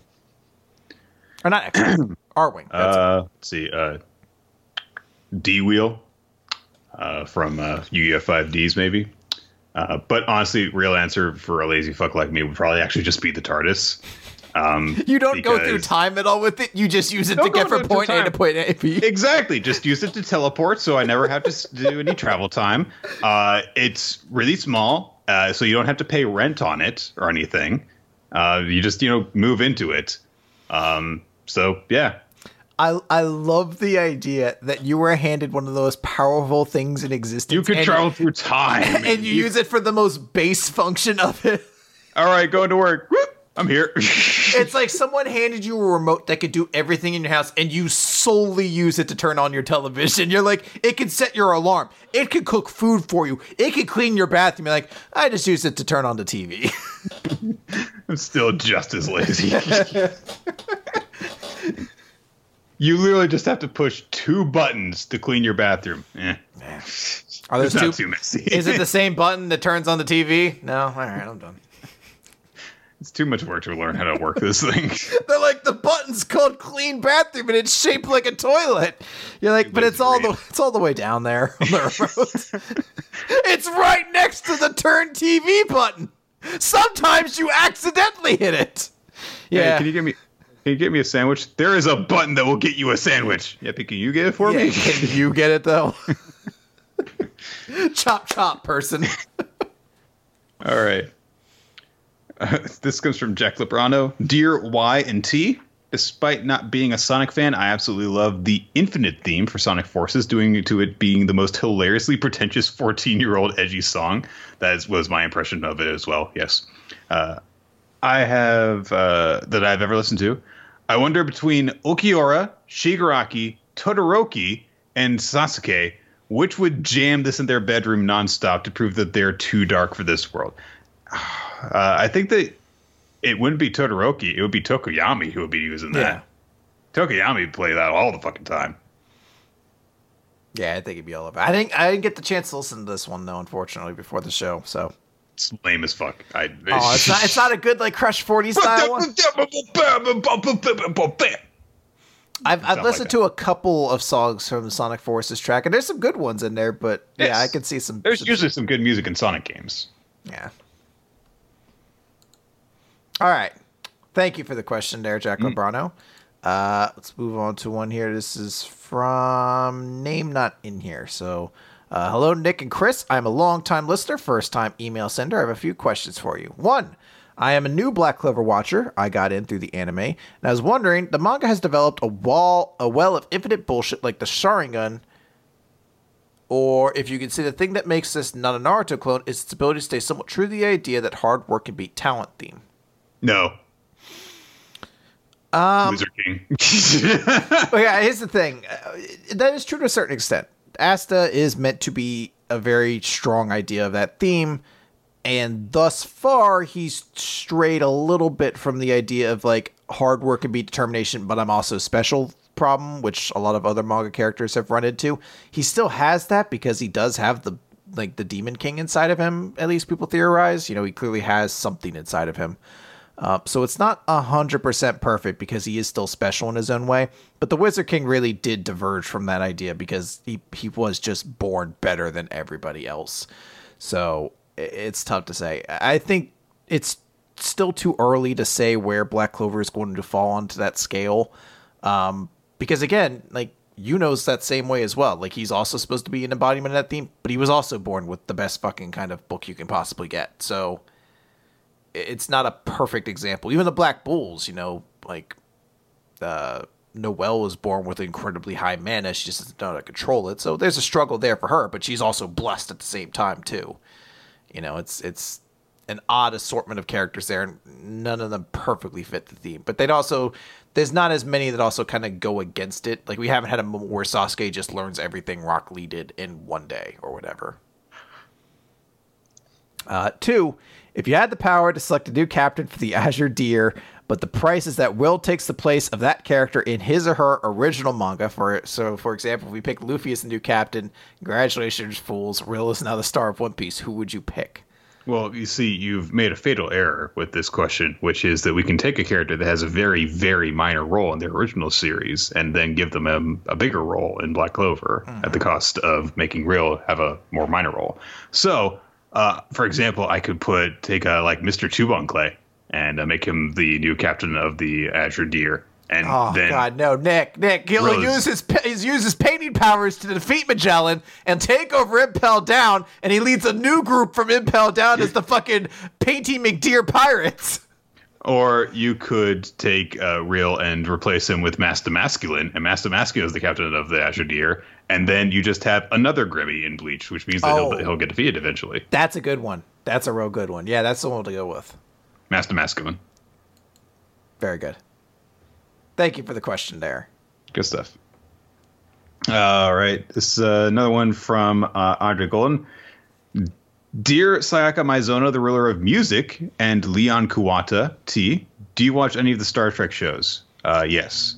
I'm actually going through the original series right now with Nicole because she's a big fan of that series, and so she's picking out good episodes for us to watch. We are eventually also going to watch the other ones. I've already seen good chunks of Next Gen and Deep Space Nine. No, I've never watched any Star Trek at all. It's like one of the few pieces of nerd culture I know nothing about. I know the stuff like from osmosis that you pick up, like Luke and Picard and shit like that, but I know nothing about the shows. I still can't even tell you what Star Trek's about. Like, I know there's an Enterprise and the Federation. I don't know what the Federation does. I think they fight crime, but I'm not sure. I think they solve mysteries. I don't know. There's a talking dog. Sometimes it's a talking shark. Like, it changes per season. There's always a talking thing on the ship, though. You imagine every season a member of the bridge, like, they're going around, catching up with all the cast. There's Data, there's Geordi, there's Riker and Worf and Troy, and then sitting in the chair next to Picard, "Hello, Captain." It's an octopus wearing a Starfleet uniform. It's Jabberjaws in the mini skirt outfit, who's just like, "Captain Klingon's on the camera." What do you think Jabberjaw sounds like, Chris? Fire torpedo. Well, they changed his voice in this one so people wouldn't know. He's a very versatile actor, Nick. He's not just a music playing shark who's a Curly impersonator. He also can do other voices. Like, in another show, he's like also like a gritty Detroit cop, and he talks a little bit like Sylvester Stallone. His partner's a waffle maker, and he's just like, "Oh, you waffle maker, we gotta go take down these guys. They're not gonna take us safe from us." I ain't telling you nothing, okay? I ain't seen nothing. Also, are you a shark? I may be a species of water-based variety, but who's asking? Waffle maker, close on his face and kill him. Waffle maker is the edgy bad cop. Listen, I'm the nice shark. I'm the good shark. He's the bad cop. Then he hurls the waffle maker. It's a perpetual unspoken question of whether Waffle Maker Cop is actually sentient or if he just like sharks him at people. It's just what Jabberjaws uses to hurl a burning waffle maker that has a cop's hat and badge pinned to it. Like, it's just him at the meeting afterwards, like, "Waffle maker, if you fuck up one more time, you're out of here." Jabberjaws like is chewing him out. "Chief, please, I stick up for him. Give him another chance. Waffle maker, I'm doing this for you, buddy. You know you owe me one. So tonight we're visiting my ex-girlfriend's place, and I'm gonna chuck you at her fucking face." Like, at the end of the episode, he comes home from working a case by himself. He finds his wife in bed with Waffle Maker Cop. How could you? You are my best friend. She's like, "Can we do this later? I need to put more burn cream on myself." Oh, Jesus Christ. I don't know how we got here. What was the question originally? All right, Star Trek shows. Yeah, no, I haven't watched any. Michael Hurt. Oh, it's your read. Oh, fuck. Let's go for it. It's your turn, isn't it? Is it? I thought it was mine. I thought it was yours. It was a short one last time. Right. Hey, Chris, rotating out the last batch of questions asked in 2017, even though they'll only be answered sometime in 2018, Larry S. And Nick, why am I the ruler of time? You do not enter a race to lose. Pause. See, only a time ruler would get that it's a reference to a Wonder Woman Warbringer young adult book, Freeman. I have some questions for you. Shit, that was some deep cut. I know Chris said he gave up on doing his main Twitter account, but I was wondering if he was ever going to his weekly updates for the Ray and Emma Twitter accounts he made, since I really found those really amusing. Would hope to see them going as long as The Promised Neverland ran. I'm not the one who runs the Ray and Emma Twitter accounts. I think it's Brawla, and I'm not sure who ran the Ray one. I think maybe it's Corito? Or no, someone else who runs it. Lucky Swordsman? I'm not sure. If you go to it, I think it says who runs them. I don't remember 100% off the top of my head. If you want to go and if you look up the hashtag Ray account, which is @OneTrueRay, then no, that's not either of us. Yeah. So. Anyway, number 2, I noticed someone just pointed out that Nick actually requested Doug Walker / Nostalgia Critic review the Disney Channel original movies all the way back in 2008, which he finally got to 9 years later. Did you check those out since you requested them, Nick? And what is the weirdest old comment / post you made on a message post years back that you remember someone / commented to you about? The weirdest old comment or post that I made on a message board? I don't know about a message board. I will tell you something related, though. Okay. Also, I don't even remember making that request all that time ago. But honestly, there's a bunch of bad movies in there, so I guess I'm not really surprised that he eventually got to them. the oldest thing that I can remember doing when I was getting heavily into internet culture was going on the Wikipedia pages for Avatar: The Last Airbender and getting really into editing them and writing episode summaries and stuff like that. And dealing with shippers who kept on adding in ship information on the pages and stuff. And we kept on telling them, like, this is for, like, you know, official known information. It's not the place for, like, fan theories or anything like that. Please talk about them somewhere else. And this wasn't actually something that I wrote, but there was a girl who wrote this long comment on the discussion page, basically with different bits of quote unquote proof that Zuko and Katara were going to get together. Well, you were wrong then, weren't you? Oh. Her proof included such things as it would be thematically appropriate because they're like yin and yang, water and fire. Because that's the foolproof relationship prover. When you're like, you guys have nothing that connects you except the fact you're opposites. That's you're perfect for each other. Can you imagine, like, you know, the South Park scene with, you know, like the Chewbacca defense, but instead they're just like, listen, fire and water, yin and yang, Zuko and Katara belong together. You must acquit. Mic drop. QED. You're like, done. All right, this official Wikipedia is ready now. Mind that this was like in 2005, so I still remember this, and that's stuff like that is why I hated shippers for a long time afterwards. I have since really mellowed out on them, and I think just like whatever, if you like a certain pairing, cool, go for it. But just don't get carried away with it, basically. What about you, Chris? Remember a really old message board post or anything? I remember I used to be a member of G4's forums back when that was still a thing. Like the early days of the G4 forums before Tech TV merger and everything like that. And I remember they used to have a show on there called, I think Filter was the name of it. It was like their top 10 show. And they used to take suggestions for top 10 lists down there. And I tried to post something, but I couldn't get my account to work. So I had to message a moderator and they posted it. And it sucks because I don't know if you would have gotten your name in the credits otherwise, but they did take one of my suggestions and made an episode in the top 10 funniest video games. And actually put that out there. So I was always pretty happy that, like, I got to help create a piece of G4 content at some point. But, yeah, no, I think it's, like, the most interesting thing I can think of. Most of my time was just spent doing shitty roleplays and dumb shit like that. I don't know. I was a dumb kid. It's always weird whenever that, happens where you're just like, oh, something I did actually showed up somewhere. Yeah. I mean, shit, my entire That Guy with the Glasses history is like a collection of just like, I can't believe this has turned into something. All right. Okay, and this is number 3. Yep. If there was going to be a cinematic universe of the My Hero Academia characters, which ones would you at least want to see a focus film on in a Phase 1 series of movies? Phase 1. Okay.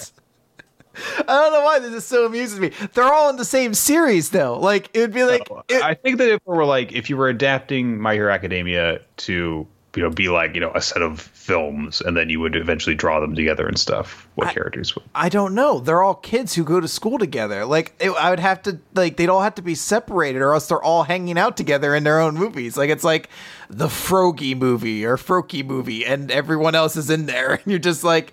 I don't know. I like if they were older and they have their own thing, I guess. But otherwise, I'd be like, I don't know, All Might, Fat Gum, fucking Ectoplasm, I guess.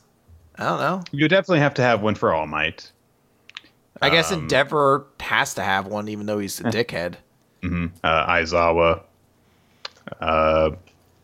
And, of course, Gang Orca. Oh yeah, fuck, holy shit! All right, so it's All Might, Gang Orca, Fat Gum. Way on board with this, yeah, now I'm all over it. Gang Orca, Fat Gum, All Might. Fuck the All Might movie. It's Gang Orca, Fat Gum, Gang Orca 2, Gang Orca 3. Phase one consists of 3/4 Gang Orca movies, and then you can see just Gang Orca and Fat Gum because we made too many Gang Orca movies. And then fuck it, let's throw the chicks a bone. There's a Midnight movie. Stop. It's Midnight and Gang Orca. I want that to be known. That's the title, Midnight and Gang Orca. You still get to a female-led movie before the MCU does. Well, I'll be honest. She's really a minor character in what is Gang Orca Part 4.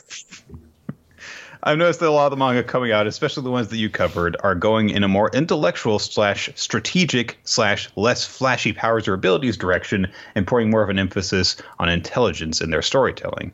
Of the shows you cover, Sans Black Clover, even those series where people have powers are using them more intelligently than even during the heydays of Bleach, Naruto, and Toriko. Do you think that we're in an era where just general intelligence and cleverness mean more than just big dramatic fights with the success of stuff like Promised Neverland, Dr. Stone, Food Wars, or will we see a return of more meat-headed type of shonen in the future? We will definitely see more like superpower stuff in the future. I think that they're still trying to find them, the ones that'll stick. Yeah. And I think that also we just haven't been getting some of the ones brought over here that are catching on over in Japan. Yeah, and one thing, too, is to remember the sort of series you're comparing. You're comparing Bleach, Naruto, and Toriko to the Promised Neverland, Dr. Stone, and Food Wars, and none of those are battle shonen. So Black Clover, yeah, you list Black Clover and then kind of just dismiss it, but it's like that's one of the most popular recent ones. And also My Hero Academia.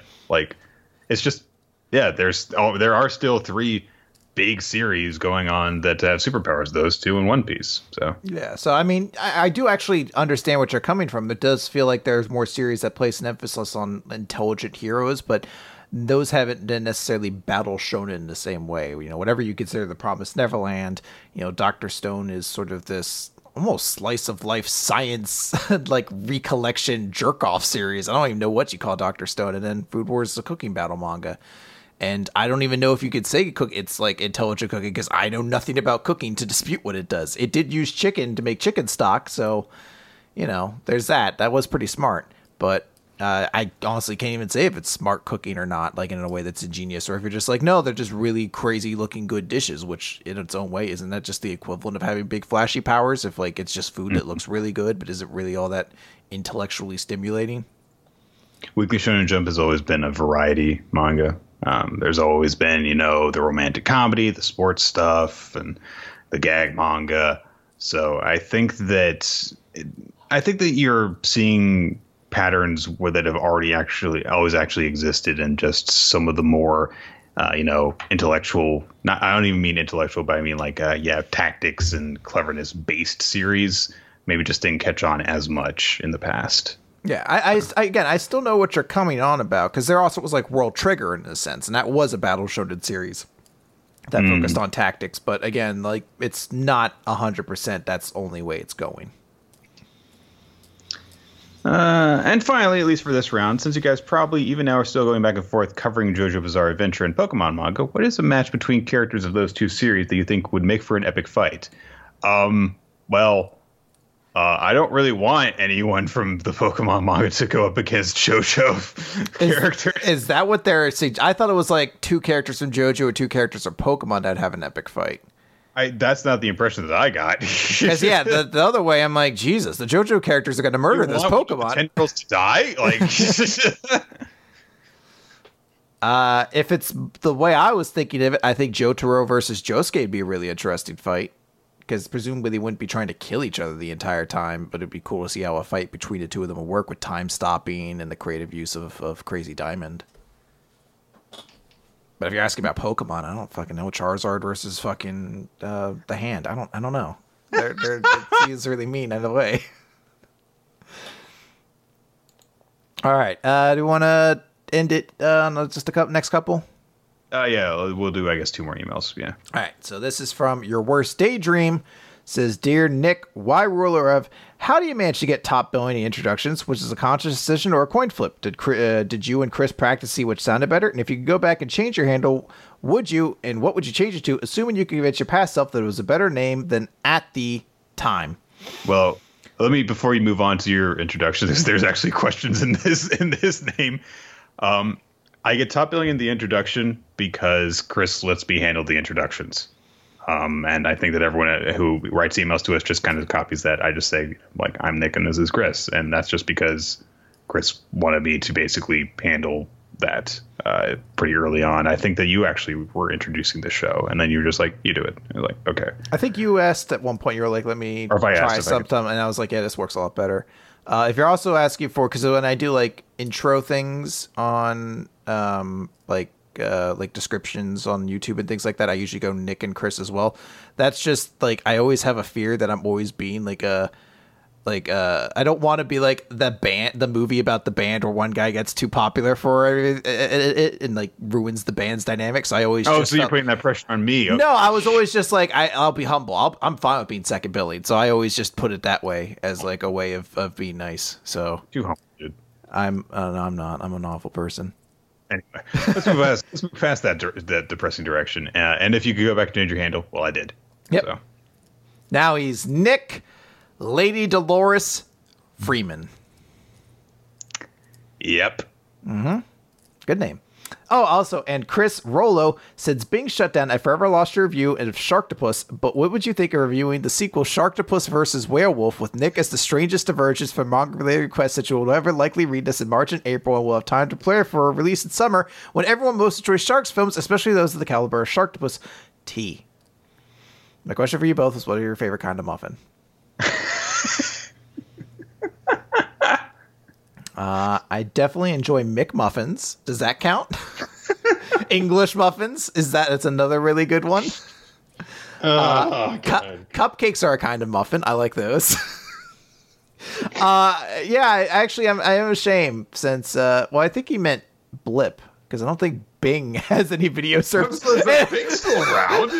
I know we all think Bing shut down, but it's surprisingly and technically still around. I wish I could find a place to actually put up some of the old video reviews I did, because there were some out there I really dug, and I would like to do more of those. So maybe if I could find a place, I could post those up there. I don't have a favorite type of muffin that I can think of. Blueberry. I like blueberry a lot. Go with that.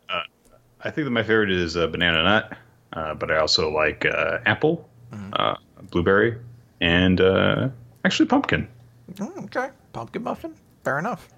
Thank you, your worst daydream. Yes. And all right, then we'll finish up on this last one.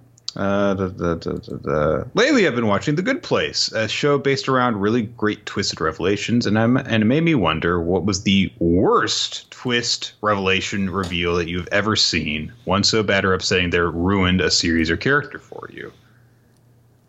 There's a couple that come to mind.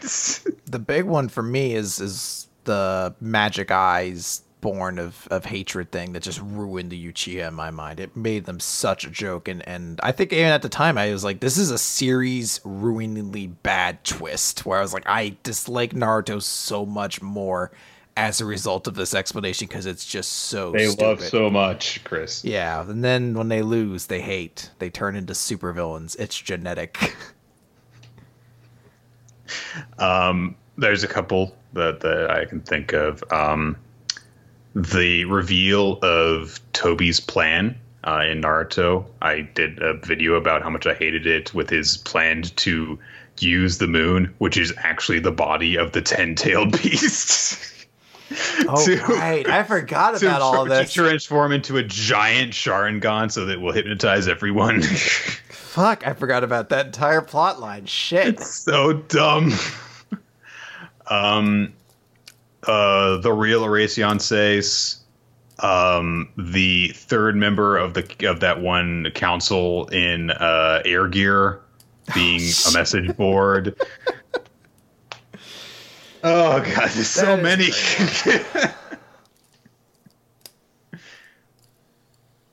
Yeah. I don't know. I think we've hit the good ones there. This is some good classics. Good list, yeah. All right. On that wonderful downer of an ending, that is going to do it for this edition of Q&A for Weekly Manga Recap. We will be answering more questions for you guys next month, and of course, we will be happy to take any answers that you guys have to the question asked at the top of the show. If you want more from us, you can check us out, of course, on weeklymangarecap.podbean.com, on iTunes, on YouTube, for our regular episodes. And to those of you who are helping us out on Patreon, we thank you very much. Your support allows us to create all sorts of cool stuff for you guys, and we've been busy putting that stuff together for all the bonus stuff for this month. Thank you very much. And we're just about into 2018 with our questions, so we're getting through them, guys. So make sure if you have them. We always talk about, we're so behind. It's better to be behind than to run out of questions. So keep on sending them in. Absolutely. All right. Do we have anything else we want to end it on, Nick? I think that's just about everything. All right. Well, I'll give you one last time. I'm going to give you a strong recommendation to go check out Yu-Gi-Oh! Vrain, so you can go check out Go, and we can mark out together about him. Okay, cool. All right. That's going to do it. No mean thing to end today off on. We're ending on a good note. Yay. Friendship. Hot diggity.